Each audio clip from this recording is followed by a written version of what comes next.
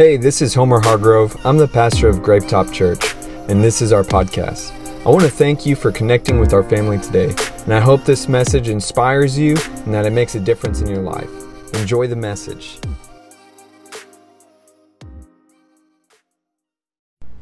Welcome to Gravetop Church Online. I'm your host, Homer Hargrove, and today we are starting a new series called Looking for Jesus. Looking for Jesus, and this is the month of Easter. And typically, for Easter, churches usually do a lot of like pastel colors, a lot of vibrant looks to it, and it's just like this fun, pleasant time. Throw in some butterflies, and for the last couple years, our Easter graphic has looked a little more serious. Like I think one year the Easter series was the bloody cross and the empty tomb. And right before I picked this kind of look for the series, it was just a black and white image with a tattoo-looking Bible, and it said in like this old English lettering, "Looking for Jesus." And Lauren just looked at me and said, "I just think it needs a little more color." And so lo and behold, Looking for Jesus, and it almost looks like an old school youth graphic if you think about it. Depending on what kind of church your youth group was. But this whole month, we're going to be looking at this idea of different times in Scripture where people were looking for Jesus, physically looking for him, and we're going to look about how it applies to our lives. Today, we're going to talk about the idea of how do I do this? How do I do this? And we're going to look at the moment of Peter and John when they were first told that Jesus' body was missing. And the scripture is in John chapter 20, verse 1 through 8. It says, "Now on the first day of the week, Mary Magdalene came early to the tomb while it was still dark, and saw the stone already removed from the tomb. So she ran and came to Simon Peter and told the other disciple whom Jesus loved, which is John, and said to them, 'They have taken the Lord from the tomb, and we do not know where they have put him.' It goes on to say, "So Peter and the other disciple left, and they were going to the tomb. The two were running together, and the other disciple ran ahead, faster than Peter." That's how you know John wrote this part of this book of the Bible. He's like, "And I beat him too." "And the other disciple ran ahead faster than Peter and came to the tomb first. And he stooped to look in and saw the linen wrappings lying there, however, did not go in. So Simon Peter also came following him, and he entered the tomb, and he looked at the linen wrappings lying there, and the face cloth which had been on his head, not lying with the linen wrappings, but folded up in a place by itself. So the other disciple who had first come to the tomb also entered then, and he saw and believed." So this first idea that I want us to grasp in this scripture is the moment that Peter and John left running to the tomb. They didn't really know what they were doing. This is a moment where when Mary told them that the body was missing, they had not yet believed in the resurrection. So they're thinking that either she doesn't know what she's talking about, or someone stole Jesus' body. Either way, they want to go and investigate and fix it. And really, they don't even know how to fix it, but they just start running. And I want us to just resonate with this idea of the moments where we feel like we need to do something. We don't necessarily know all of the steps or all the right procedures, but we're just trying the best we can. And it's this moment where it's like, I'm running as fast as I can. I'm doing the best that I can. And true passion is seen in the willingness to try. True passion is seen in the willingness to try. It's not in the ability to do it right, but the willingness to try. And in this moment that they didn't understand the resurrection, they ran to the tomb to try to investigate or fix the problem. And they were simply trying their best, even if they didn't know exactly how. They just started running as fast as they could. When you are trying to find Jesus in your life, there are moments where you feel like you truly are trying your best. You don't even know if you're doing certain things right, but you're willing to try. When I first gave my life to Christ, I was very far off from from God. And all I knew is that I needed God in my life, and I was willing to try. I just started reading the Bible from front to back, and experienced Christians say that you shouldn't do that, but the Holy Spirit is much more powerful than our ideas. And I remember as I was getting closer to God, I was not reading the Bible the way that is recommended. I was just reading from Genesis forward. And I was also just, I didn't know really how to pray. And so I would just, I would sit down and I would sit like 20 minutes and just like think about God. And I didn't know what to say or what to do, but I would just sit there and I would really just focus my mind on God. And that's all I would do for like 20 minutes a day. And there's a moment where I read about fasting in the Bible early on, and I was like, oh man, what is that? And then I remembered in middle school, I had a friend that I think it's Ramadan, where they have a month, where 30 days where they fast for their religion. And I remember when I was with him, he wouldn't eat from sun up to sundown.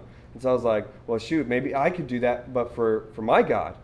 And so I scheduled out this weekend where I went to visit an old friend of mine. And he was older, he was married. I was still in high school, and I was telling him all about my newfound faith and how I was just like figuring all these little things out about God, and how it was just like this undescribable passion that I was finding. And I said, and I'm going to do a fast tomorrow. Do you guys want to do it with me? And they're like, what's that? I said, well, I don't really know. But it's just we're not going to eat from sun up to sundown. We're not going to eat or drink any water or anything. And we're going to just like focus on God and like pray and stuff. And they're like, all right, bet. And so they're willing to do it too. And so that day we started, I didn't eat any food that day. And we like we just knew that we were trying to do something for God. And that whole day I didn't eat any food, drink any water. We got up early before like 6 in the morning so that we could eat before sunup. And we planned to go to China Buffet at sundown. And all day I didn't eat anything. I didn't drink any water. And I was really feeling it, so I smoked weed all day. I really didn't know what I was doing. I literally was just starting out in my faith. And I was still doing drugs. I was still doing other things. And even though I was still in my mess of stuff, God still met me, even though I was smoking weed all day. And I would argue that I, in fact, made my fast much more intense. Because there's certain side effects of smoking marijuana. Yep. Amen? And I've never been more thirsty in my life. People have ever complained about having dry mouth. You have no idea what you're talking about. I might as well have been in a desert, just yearning for a drop of water. But I digress. At the end of that day, even though we didn't know what I was doing, I was clearly doing some things that were questionable, right? And at the end of the day, before we go to our big China Buffet moment, I said, wait, let's sit down and let's just pray like to God and say like, here you go. Here's this day. And so we sat down Indian style on the floor, and I just started praying. I don't even know what I said, but the Holy Spirit's presence showed up in such a powerful way. You're talking about people who were not raised in church. 3 people who were not raised in church. We didn't know what we were doing. We just had this idea about God, and we wanted to know Him. We were willing to try. And God's presence showed up so powerful. It was one of the most powerful moments in my young faith of actually experiencing God's presence. To the point where the girl that was there too, she just started weeping and crying in God's presence. And at that moment, I knew I was going to be a pastor. No, I'm just joking. I was like, dang, like God's really speaking to her. But it was such a powerful, powerful moment. We didn't do it right in some people's eyes. We were doing things weird. We didn't have the right prayers. All we had was that we were willing to try. And a lot of you guys are in points of your faith or points in your life to where you don't really have it all figured out, but you're willing to try.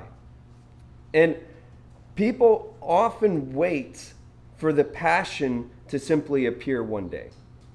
We wait for the passion to just show up.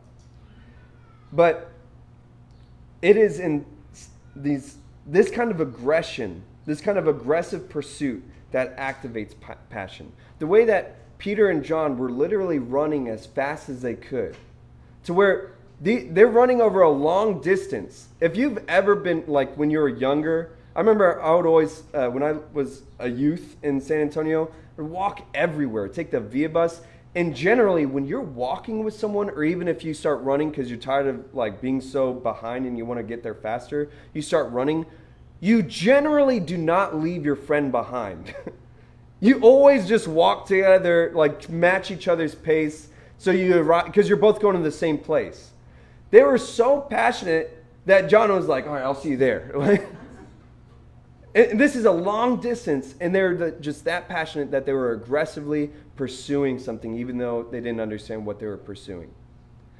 And that's an aggressive pursuit. It takes that kind of aggressive pursuit in our lives to really find and activate passion. It's not just true for our faith, but this is true for nearly all things. For example, in marriage, within marriages, the most common phrase is that we fell out of love. And I would argue that if you actively pursue your spouse like you are madly in love with them, the passion will return. I strongly believe that when you act as though you're in love, the feelings will follow. Love is not just a flutter of the heart. Love is not just feelings. It is an action and a choice. You do not always feel love, but you can choose to love. Another example is even in health. In health, I would argue that if one were to make strict decisions, like as if they were passionate about their health, they will eventually become passionate about their health. See, the action first, and the feelings will follow. Even with your job, if you act like you care about your job, you will start to care about your job. If you act like you care about your job, you will eventually begin to care about your job. Our emotions follow our actions. So be willing to try, be willing to fail, be willing to try again, and be willing to try in a new creative way. Passion dies without action. Passion dies without action. There's no true statement, truer time in which the idea of if you don't use it, you lose it applies. If you don't use passion through action, it will die. You have to constantly feed it. You have to constantly water it, and it will grow. Now, let's go into our next point, which is, what does it all mean? What does it all mean? You ran, and now you actually showed up to where you were going, and you're like, what does all this mean? With deeper passion comes deeper questions. When Peter approached the tomb, he really began to burn with curiosity. Imagine the whole way there, the questions he was having.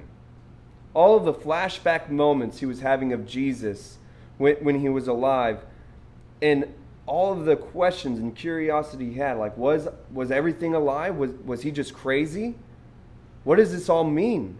Why did this happen?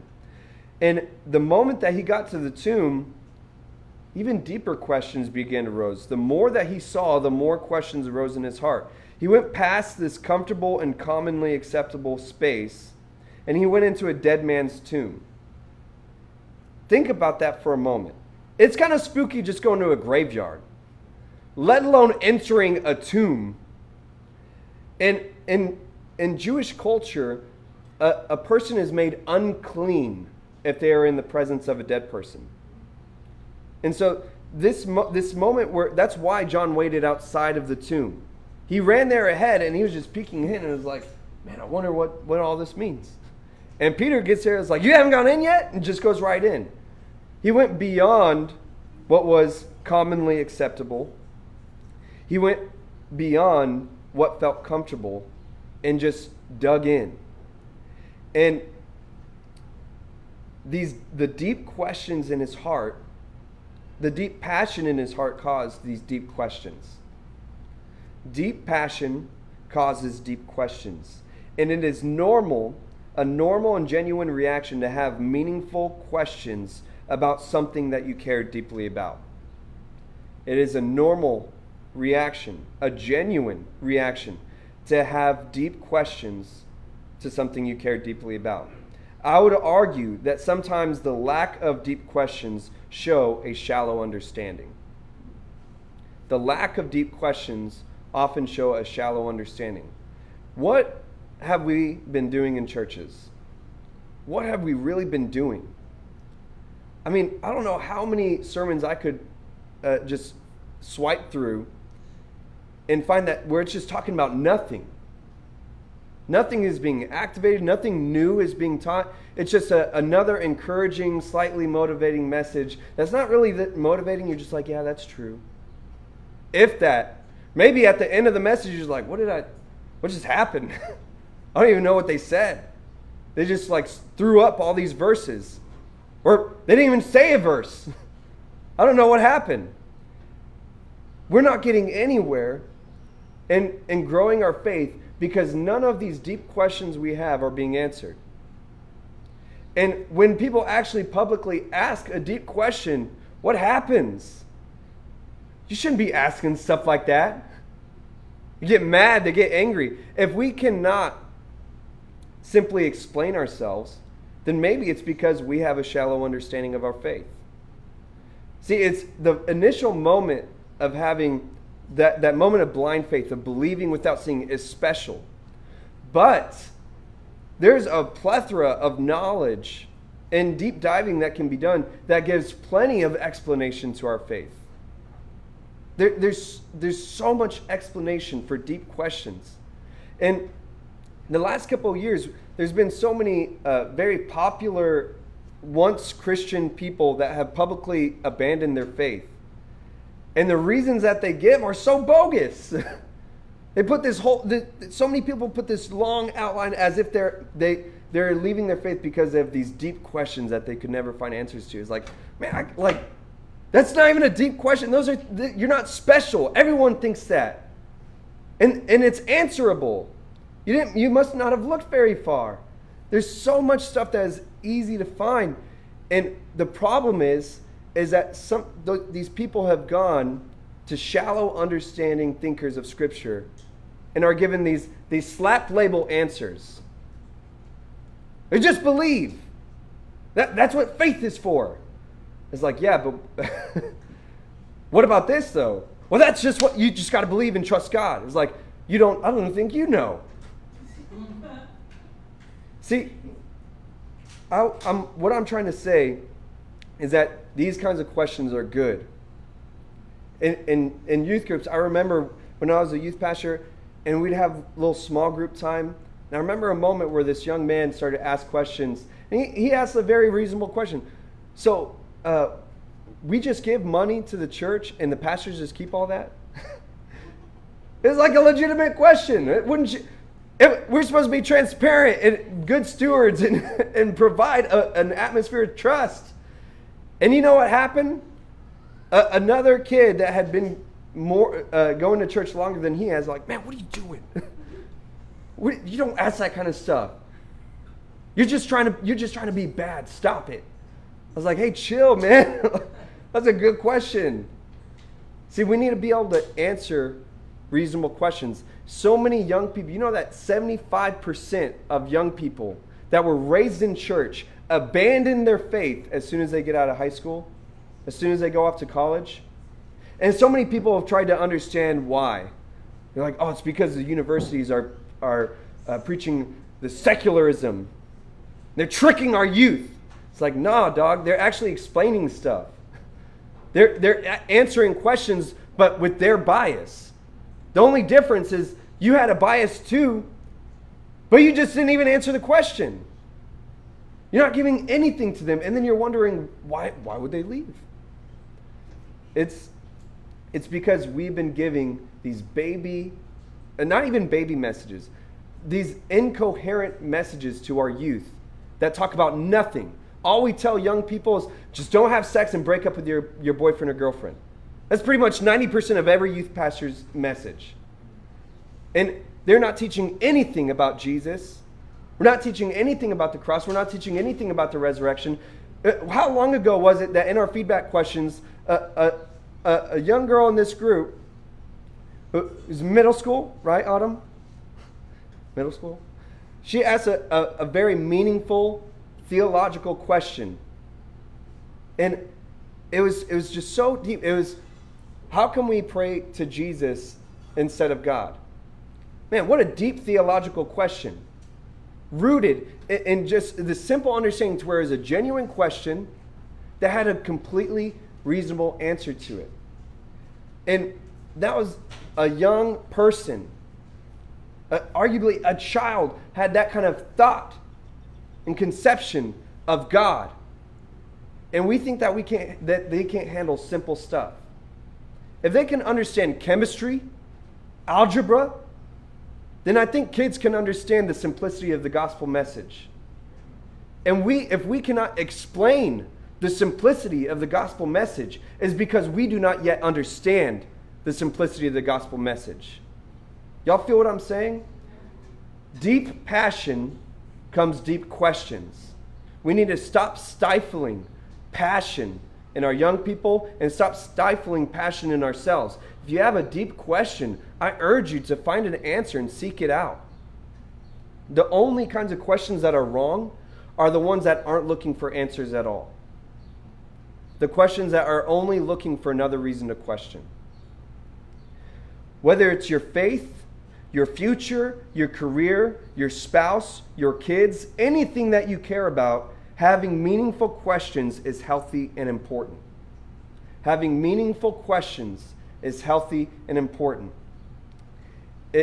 And I want to emphasize when it comes to community, as a church, as real believers, how are we really going to connect with one another if we don't ask real questions about one another? Aren't y'all tired of this shallow church to where we just say hi and bye and act like everything's okay? Don't you yearn to just really open up to somebody of like-minded faith and be able to express what's really going on your heart? To be able to share your raw emotion with someone and them not just judge you and look at you weird, but to really respond with genuine compassion the way Jesus would? See, how could we ever get there if we don't ask deep questions about each other? I think that was the one thing that really was successful about me and Lauren being youth pastors, is that we would ask kids real questions. If a kid would tell me, oh, I'm going to my mom's, I would ask, are your parents divorced? Well, yeah, they are. So do you prefer to live at your mom's or your dad's? And they would tell me. And I would start asking so many questions because I would care about this kid. And by the time we were ready to leave and we had to move here, kids were crying and bawling and saying, I don't know what I'm going to do without you. It's like, I don't even remember your name. But it was in the moments that we would just invest time in actually talking to them, getting to know them, that we would connect with them. And it was the first time that they actually felt like they were heard. And it was only because someone was willing to ask some deep questions. Not in a judgmental way, not in an investigative way, but just in a simple way of, I want to know you. And it's high time for the church to start behaving that way, to where we actually know each other. It's the only way that we can actually show that we really care to know. It doesn't mean that we always get sure answers, but it does mean that we care to know. And that kind of interest is honoring to people, and it's honoring to things that are valuable. Let me share this verse. In Matthew chapter 7, verse 7 through 8, it says, ask, and it will be given to you. Seek, and you will find. Knock, and it will be open to you. For everyone who asks receives. The one who seeks finds. And the one who knocks, it will be opened. This is a guarantee. This is a guarantee in Scripture that if you seek, you will find. It doesn't say a time frame of how soon you will find, but it says you will find it. If you knock, keep knocking, This door will be open. I urge you, whether it's your faith, whether it's a meaningful relationship, whether it's your future, your career path, keep asking, keep seeking, keep knocking, and God will answer you. You must be willing to try, and try. And you're going to find the answer. So that leads me to our last point, which is trying to tell me something. I'm sorry, I just totally spaced out because I thought of that episode of SpongeBob SquarePants where SpongeBob is being followed by a salesman. He said, I've got the feeling like somebody's trying to sell me something. This is, y'all wouldn't understand. But trying to tell me something. God will leave obvious clues to help you keep going. God will leave you obvious clues to help you keep going. Inside the tomb, Peter is walking around and he sees all these mysterious clues. Him and John are looking at these mysterious clues, and it's showing that something meaningful had happened. All of these mysterious clues showed that something meaningful had happened. The massive stone was rolled away from the entrance of the tomb, even though all of Jesus' followers were too scared to even approach the tomb at the time. They were still hiding from all of the Pharisees. So the stone being rolled away, and if the linen wrappings of Jesus' body were taken off, if his body was stolen, why would they unwrap him? See, it's these like mysterious questions, these clues that were left. And his face cloth, the cloth that covered specifically Jesus' head, was off to the side and folded. If his body was stolen, why would they have taken time to fold this cloth and separate it from the rest? And it was actually folded in the same way a dinner guest would fold their napkin to show that they were finished. So there's all this weird symbolism, all of these weird coincidences, all of these clues, that it produced mystery as well as certainty. It produced mystery as well as certainty. I want you to think about those moments in your life when you felt like God was trying to tell you something. And it would be like these mysterious signs, but it would always point you in the general direction. It's not that God just simply told you, but it was like he was trying to tell you. Y'all feel what I'm saying? And the reason that this is meaningful, because at this point it says that John saw all of these clues and then he believed. He saw the clues and then believed. And John is a prophet. And so it shows here how even just his prophetic gifting is just being activated in this moment, that he is seeing God work in things that other people see as ordinary. And when you're looking with a spiritual perspective, you're able to see things that one person would think is natural or ordinary, but you're able to see it as miraculous, as divine, as meaningful. And in the same way God speaks to us, he speaks to all of us all of the time in these kinds of ways. The way that he spoke to the people in parables. Think about that for a moment. Jesus spoke in parables to the people. These like allusions to where they would have to figure it out. They would almost have to make a guess. In the same way, the Holy Spirit speaks through these kinds of clues to show us that he is moving and that he is here. I want to argue this idea that God is a lot closer than you think. That God is a lot closer to you than you think. And that he is walking with you in this journey of figuring things out. And let's take a moment to independently think about what it is you're trying to figure out in your life. What is it that you're trying to figure out in your life right now? Let's be personal for a moment. And now I want you to believe and understand that God is with you in figuring that out. He is with you in figuring this out. He is walking with you. And the fact that he doesn't always clearly tell you the answer, it shows that he trusts you to find it out on your own. But even though you're finding out on your own, you're not finding it out alone. I believe a constant thing that God is trying to say to his people is his resurrecting and saving power. His resurrecting and saving power. He has spoken not just in clues, but in more obvious ways about the righteous potential of his salvation. And I'm not just talking about this idea that is perpetuated of hell insurance. Jesus is so much more than the idea of hell insurance. He has the resurrecting power within him. He promises life and life abundantly.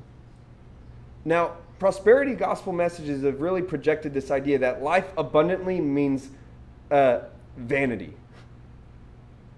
That the life abundance is material things. The abundant life that Jesus promised, it's almost too hard to articulate. It's almost like a moment where when you experience electricity, it's different than just knowing about electricity. If you were to look at this power outlet in the wall, you know that electricity is behind that power outlet, right? You have faith. You can't see it, but you believe that there's power behind that. If you were to go and stick a fork in there, you would experience true power.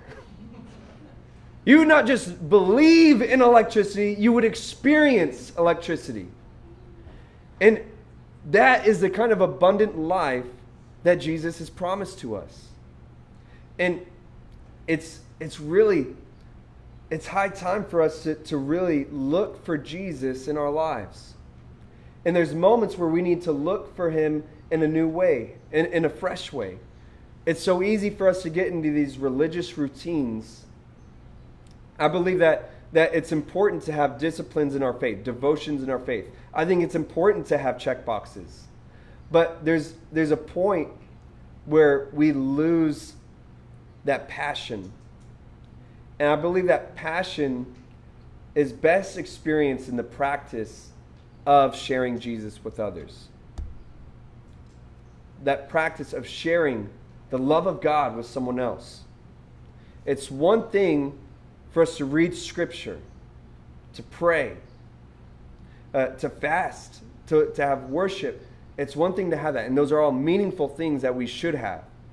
But it's a whole nother experience when you meet a complete stranger and you share the love of God with them.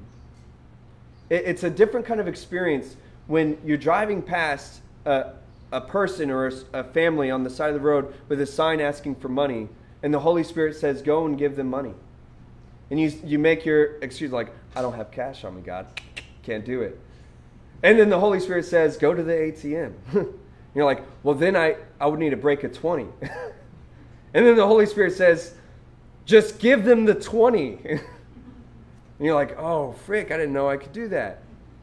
But when you experience just the simple sacrificial generosity to a human being like that, it hits differently than just reading a couple verses that morning. You should still read a couple verses that morning, yeah, but it hits differently when you're actually practicing it. All throughout Scripture, look throughout James, it says faith without works is dead. And it specifically talks about moments. How can a brother or sister come to you and say, I'm in need, and you say, go in peace, God bless you, but you give them nothing to eat or nothing to wear? It literally says your prayers are worthless. It literally says you have the power to help them and you chose not to help them. How much more meaningful it is to minister as hands and feet of Jesus rather than praying for Jesus to work through somebody else. Being activated in showing the love of God is one of the simplest, not easiest, ways to find Jesus in your life again. Beyond the routine, beyond the checkbox, practicing the love of God with people, sharing the love of God with people is the best way to find Him. Running as fast as you can trying, even though you don't know how to do it right. Just try, and you'll figure things out. That's why Jesus said, trust the Holy Spirit is with you. Don't worry about what words, if you have the right words to say, the Holy Spirit will speak on your behalf. Jesus literally says, just try. Just try it out. Just try it out. I want us to all bow our heads and close our eyes. If you're here, and maybe this idea that I'm talking about, abundant life, this comparison of even of the power of electricity and really experiencing Jesus, not just for health insurance, but experiencing Jesus in your life, is something that your heart wants today. With every head bowed and eye closed, if that's you, I want you to raise your hand. I see your hands. And so the Bible says in the book of Romans that if you believe in your heart and confess with your mouth that Jesus is who he says he is, surely you shall be saved. What it's saying is, if you have an authentic conversation with Jesus, that's all it takes. That's all it takes to start that kind of relationship with him in your life. And you don't need me to lead you through a pretty prayer. You can talk to Jesus yourself. And if you're here and you just feel like the Holy Spirit is trying to tell you something, you feel like the Holy Spirit is trying to tell you something, and you just want to walk in that direction, you just want to try and go off of those clues, and you're ready to just simply try whatever it is he's trying to tell you, I want you to raise your hand. Amen. I see all your hands.